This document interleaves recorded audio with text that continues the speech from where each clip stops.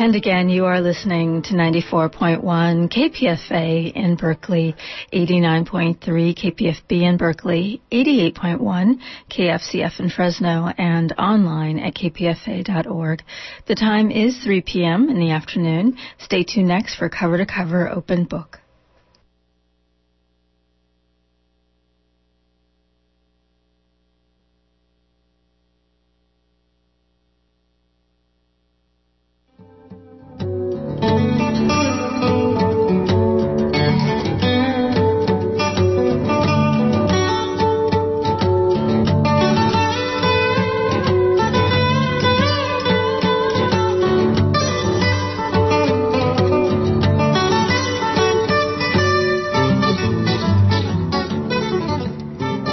Welcome to Cover to Cover Open Book. I am Jovelyn Richards. I'll be sitting in for Nina today, raising money for KPFA.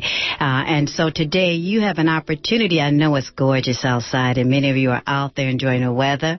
But the good news is, because of our technology today, you have an opportunity to call in and pitch and help us raise money for the radio station programming that makes your life wonderful, more informed. And so today, what we're bringing you from Cover to Cover Open Book is the new novel from Isabel Allende. The novel is called Ripper.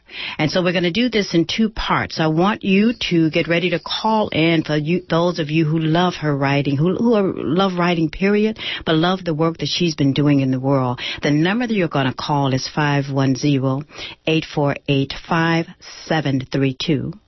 or 1-800-439-5732. And then also you can go online at www.kpfa.org. So again, we're raising money for KPFA for programming here, community radio that you support. You make it happen for us so that we can go out in the world and find out news and happenings and art that you wouldn't get in mainstream America because you have asked for that in your lives. So today we're giving away for you Isabel Allende. She has her book, and the book is there's a DVD for $100. There's a CD that's for $75. And if you get the book, it's $140. This is her new book, Ripper. And this one here, she's actually doing a mystery. So let's take a listen to an excerpt of her new work. You're listening to Isabel Allende. This is her new book, which we're giving to you today. The book itself for $140, CD for $75, and DVD for $100. So let's take a listen. I have to stand on a platform here.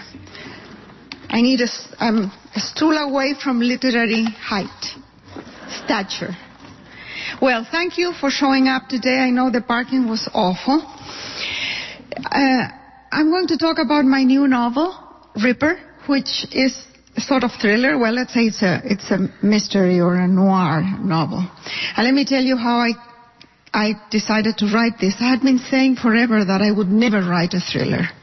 But I have been sleeping with a mystery writer for many years. And the only thing we talk at home is murder. So somehow, by osmosis, it sort of penetrated me. And I have realized that almost everybody wants to kill somebody. At least once in their lifetime. I want to kill Willie many times a day sometimes. So I had a lot of fun exploring this in writing, so I didn't have to do it personally. I read, of course, mysteries, and I had been talking about mysteries with Willie and see how he does it. But I didn't feel that I knew about it, about the genre. So I attended a mystery writers conference at Book Passage in Corte Madera. And it was lovely.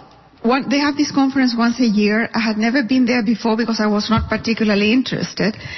I wasn't planning to do anything like that. But this time I went as a student. And I was there with other students, most of them women, and middle-aged women, nice, wonderful people, who only talk about ways of killing people and not being caught. That's all they can talk about. And there's a faculty of forensic doctors, detectives, policemen, people who really know and they can ask all kinds of questions. And the questions they ask in the classes gave me ideas for my murders. Because if I think of killing somebody, I would just shoot them. I wouldn't think of something very sophisticated. But these students would ask questions like this. If I inject a blood thinner in my victim, and I stab her 13 times, and I hang her upside down in the shower, would the blood congeal on the bathtub? I would never come up with that. So I just stole ideas from the students, and between that and a little more research that I did, I was able to write the book. And I got help also from a wonderful person that works in my foundation called Sarah Kessler. She's a wonderful investigator, researcher. I would say, Sarah, I have this person that I've kidnapped, and I need to hide that person in the Bay Area for, let's say, a week. It has to be dark and gloomy. No one can find it, but it can't be too far away. The next day, she comes back with a fortress that looks like a medieval castle in the middle of nowhere, 20 minutes away from this church. And I say, I need a soldier. Can you get me a Navy SEAL? Next day, we fly to Washington to interview a Navy SEAL, and we spend with him 3 days. And then I get my character for the book. So it was wonderful to find human models for the book. What else can I tell you? You want me to read a little? Okay, I will read very briefly because what is interesting is usually the conversation, the questions that come, and the conversation with Alejandro. What are you doing, Alejandro? Texting? No? I hope you're not texting while I speak. Yeah, she is writing poetry, he says.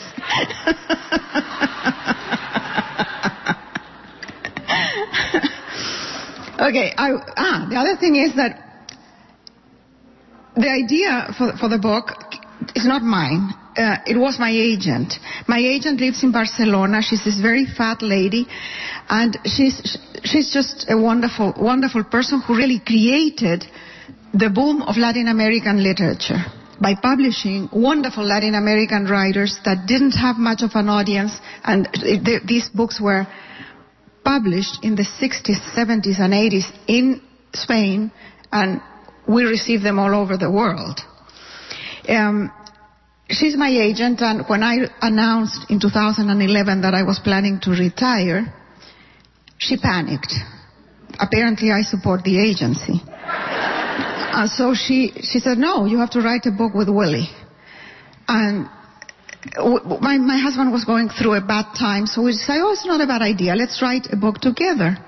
But he writes in English, I write in Spanish.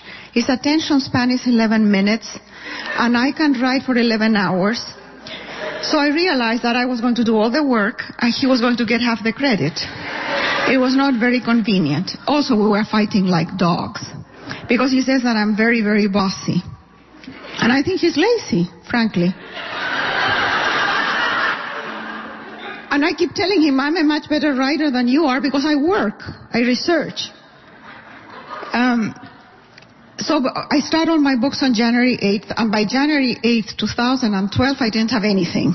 Because we had been fighting with Willie, but we didn't have a plot. And so that day, I sat in front of my computer with the plan of writing a crime novel set in San Francisco in 2012. Why? Because I didn't have to research much. I know San Francisco well, and it was the year 2012 when I was writing the book. So I didn't have to research the time either. It was perfect. And that's how the book happened. Okay, when I came the first day, after 10 hours of work, Willie called me for dinner, and he came to have a glass of wine with him and dinner. And he said, how was your day? I said, wonderful.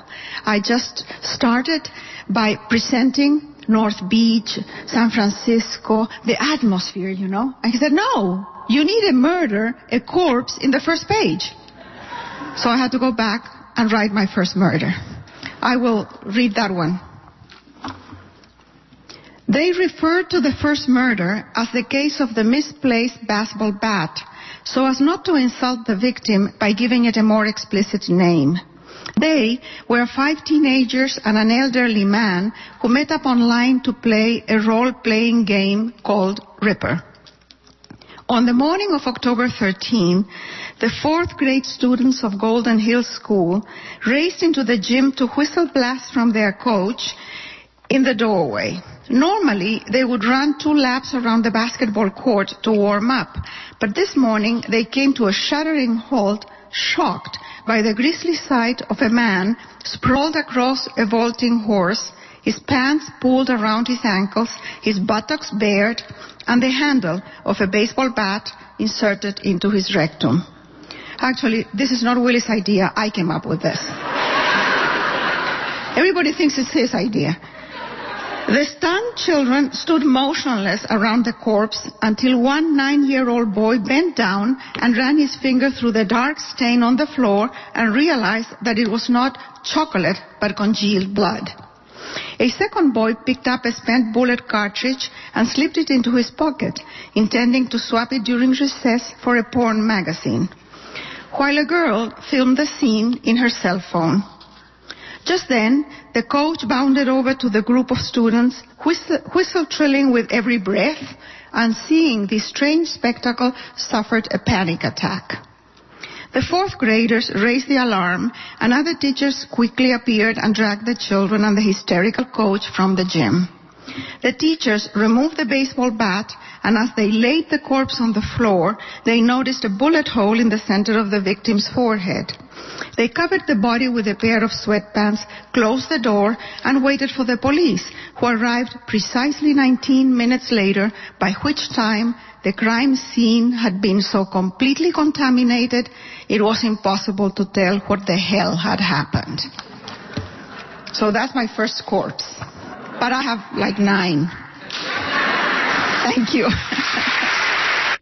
What a wonderful interview by Isabel Allende you've been listening to, and that is from her new book of Ripper. That's the title of her book, and you can call and buy the book, or you can get the CD or the DVD, and it'd be great if we could raise some money doing this next 15 minutes for KPFA listeners, particularly during our cover-to-cover open book time. I would love to raise $500. That would be my personal goal. The number you would call is 510-848-5732 or 1-800-439-5732, or, of course, www.kpf.org. And again, you can get the book, her latest book, Ripper, which is a mystery, and which is different for her. And the book itself is $140. You can get the CD for $75, or you can get the DVD for $100. And this could be a gift for yourself if you are a lover of books. But as you heard, as she read an excerpt from her book, the sleuth is a teenager. And as we listen to the interview later on, well, actually in a few moments, you're going to actually hear how that came about for her.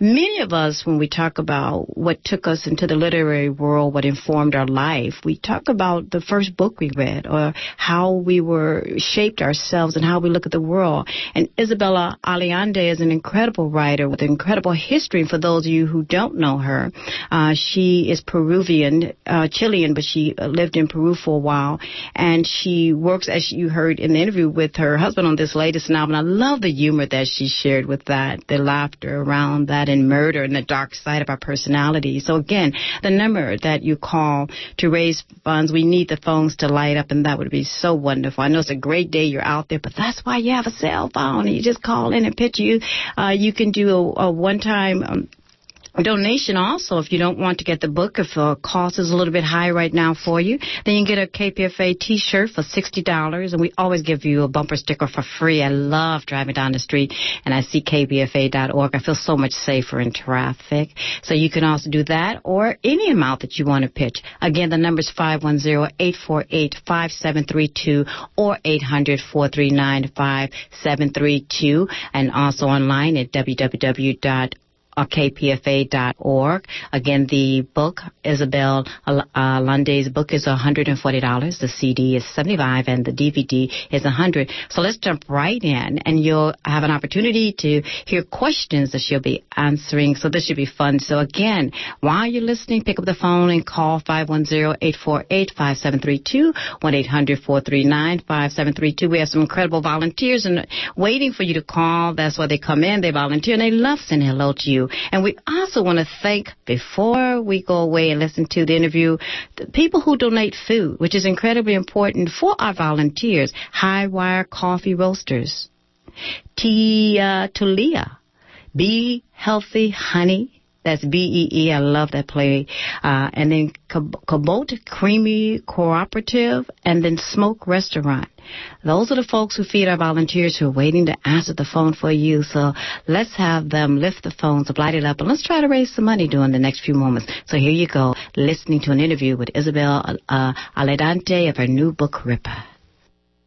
We're going to engage in a bit of dialogue, a bit of questions and philosophy and inquiry. Philosophy? And No philosophy. And perhaps answers. This thing is not working? Can you hear me? Okay. I have such bad luck with phallic microphones. Never work for me. And I have some questions here, and you're free to ask more questions as long as it's not about her horoscope sign. You mentioned that you had contemplated writing the book with Willie, right? And if he wrote in English and you wrote in Spanish, then it would be bilingual, no? A bilingual book? Nobody would read it. The idea was to write it in English, but I can't write in English. I can't write non-fiction in English, and I would have problems. But fiction happens here in the belly. I don't think I could do it in any other language. Spanish is the language of emotions, of cooking, of writing, of making love. I would feel ridiculous panting in Spanish. Or in English, I mean. Fortunately, Willie thinks that he speaks Spanish. That helps sometimes. And I know, to kind of riff off one of these questions here, it has to do with bilingual education, I think. Let me see if I can find it. As a Latina, how do you see bilingualism in education in California as encouraging young Latina writers to find their voice? I think you can answer that better than I, because you're a teacher. That's what you're a professor of writing. Latino and Latinas, aren't you? So let me ask you a philosophical question. So when you write, you never mix the languages? Yeah, I mix them in my head. And so I write with a Google dictionary all the time, and several dictionaries on the table, because sometimes I remember the word in English and I don't remember it in Spanish, and vice versa. When Willie and I talk, in the same sentence, we switch back and forth all the time. So I end up writing as he speaks. Therefore, there's someone in Spain that takes away all the Willie-ismos from my books, because it's not real Spanish anymore. I think that it's hard to publish. It's not as hard now, but when I came 25 years ago, it was almost impossible to publish a book in Spanish in the United States. Then they started to be published, and now this book, Ripper, El Juego de Ripper in Spanish, was published simultaneously by HarperCollins in English and by Vintage in Spanish. So there is a market out there, and there are readers in Spanish. And I think that has grown tremendously in the past 20 years or so, right? Well, yeah. In my lifetime here, 26 years, I've seen the change and the enormous influence that Latinos have in the whole of the society, but especially in California. You know, when I used to feel foreign. Now I think that all the gringos are foreigners. Well, I like to point out that California is part of Latin America. Therefore, each and every one of you is a Latin American. And I was very impressed by a lot of the details in Ripper. And you mentioned a little bit, how much research goes into your novels? Because I think the audience, the readers don't realize that although you're writing fiction... Oh, but fiction, in order for fiction to be believable, you have to have the setting so realistic that people will have no doubt that what you have invented is also part of reality. I have written several historical novels. Sometimes it takes years to research a time and a place for a historical event that I want to write about. And the same for Ripper. I felt that if the reader felt that they were in San Francisco, that the streets were the streets that they know, that the food is what they know, then whatever I invent as fiction, they will believe it too. And I thought the descriptions of like North Beach were very authentic, and it really brought me into that world of North Beach. I just walking the streets and getting back in touch with all the things that we see every day and we don't even notice. When you research for a book, you notice every detail, the colors, the smells, the traffic, the people, the characters in North Beach is full of characters, you know that. Every person has their own favorite coffee shop, and they never would have a cup of coffee in any other place. It would be like a horrible betrayal. And the other thing that was interesting for me is I've lived all these years in the Bay Area, and I had never seen it from the water. And the captain of the ferry took me around the bay looking for the little enclaves, the little places where people, for example, live and the police never gets there, and they just grow marijuana. It's their job. And they grow it in boats, in bathtubs, everywhere.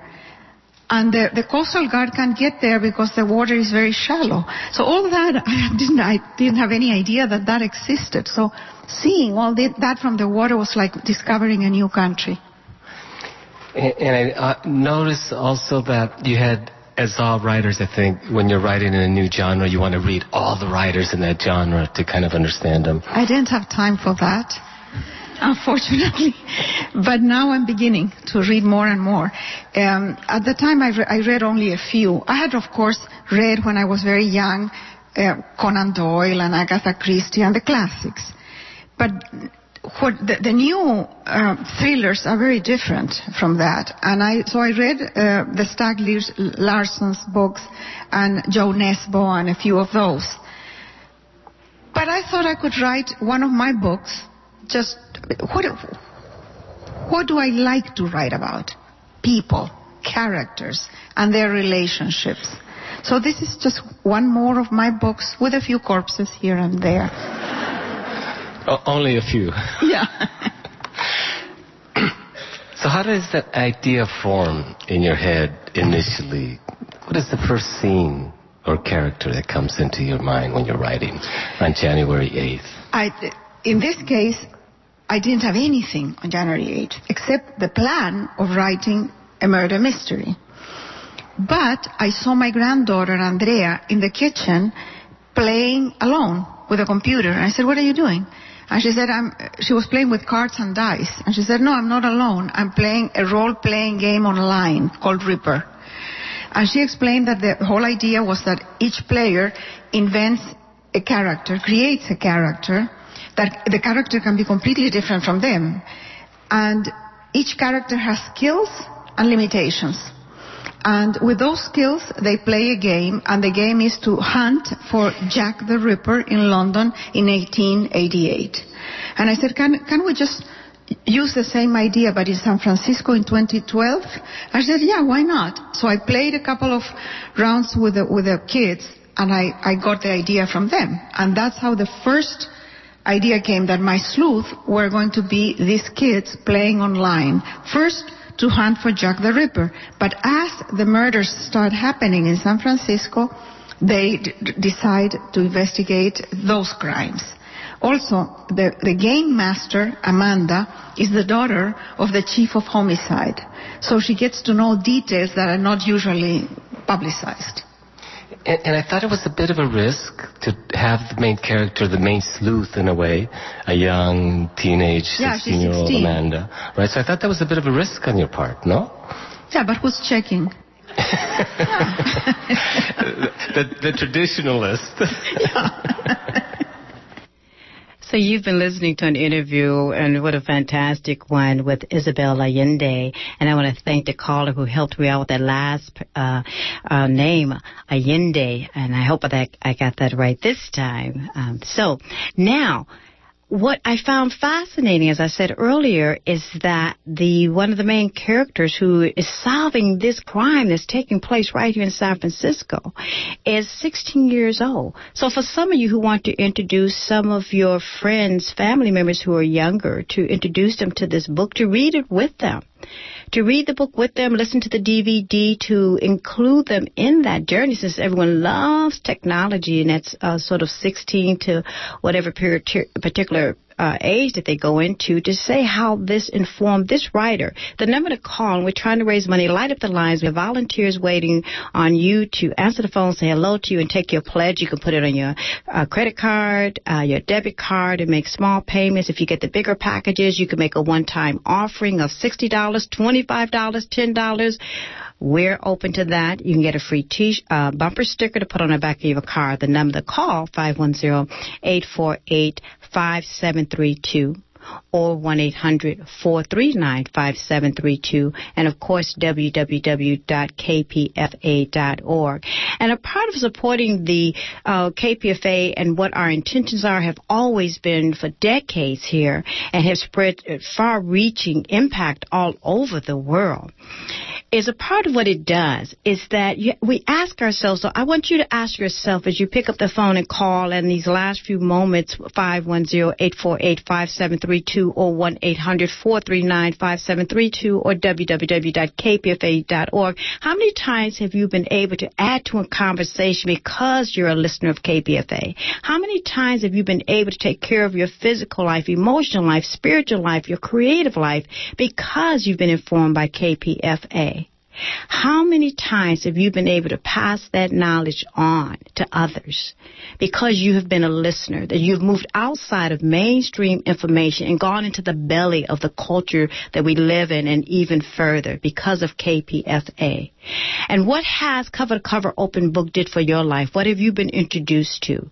So you can today, and again, it's sunny, wonderful outside. The phone lines are quiet and slow. We can raise some money in the last few moments of last few minutes. You can get Isabella Allende's book. That book is $140. You can also get the CD if you want for $75, or you can get the DVD for $100. And we also are offering the book plus the CD for $200, or the book plus the DVD for $225. Some of you may be new to her work. Some of you may be familiar with her House of Spirits, which was one of her first novels. And her writing is magic and realism, and with the purpose of for myth to override time and place. Time and place. And so her writing, and then to dive into mystery. So for those of you who love mystery, those of you who want to, I love the fact that she said that everyone thinks about murder, and we know that to be true. So call us. We do that in traffic. We want to kill somebody, except if they got the KPFA sticker on the back, and then we know we can maybe have a wonderful dialogue about things that you don't get in mainstream America. So give us a call in these last few minutes, 510-484-5732 or 1-800-439-5732 or www.kpfa.org. And most certainly our volunteers who come down doing the fund drives because they believe and they love to answer the phones. They love to talk to you. They love to take your pledge. They love to be able to support you in supporting the station. And then our donors. Our donors who sign up to come and bring food to feed our volunteers, Highwire Coffee Roasters, Be Healthy Honey, Cabot Creamery Cooperative, Smoke Restaurant. So thank you. Please continue to call in even after. This is Cover to Cover. Erica's been our engineer for today. I've been your host, Jovelyn Richards. Thank you for listening.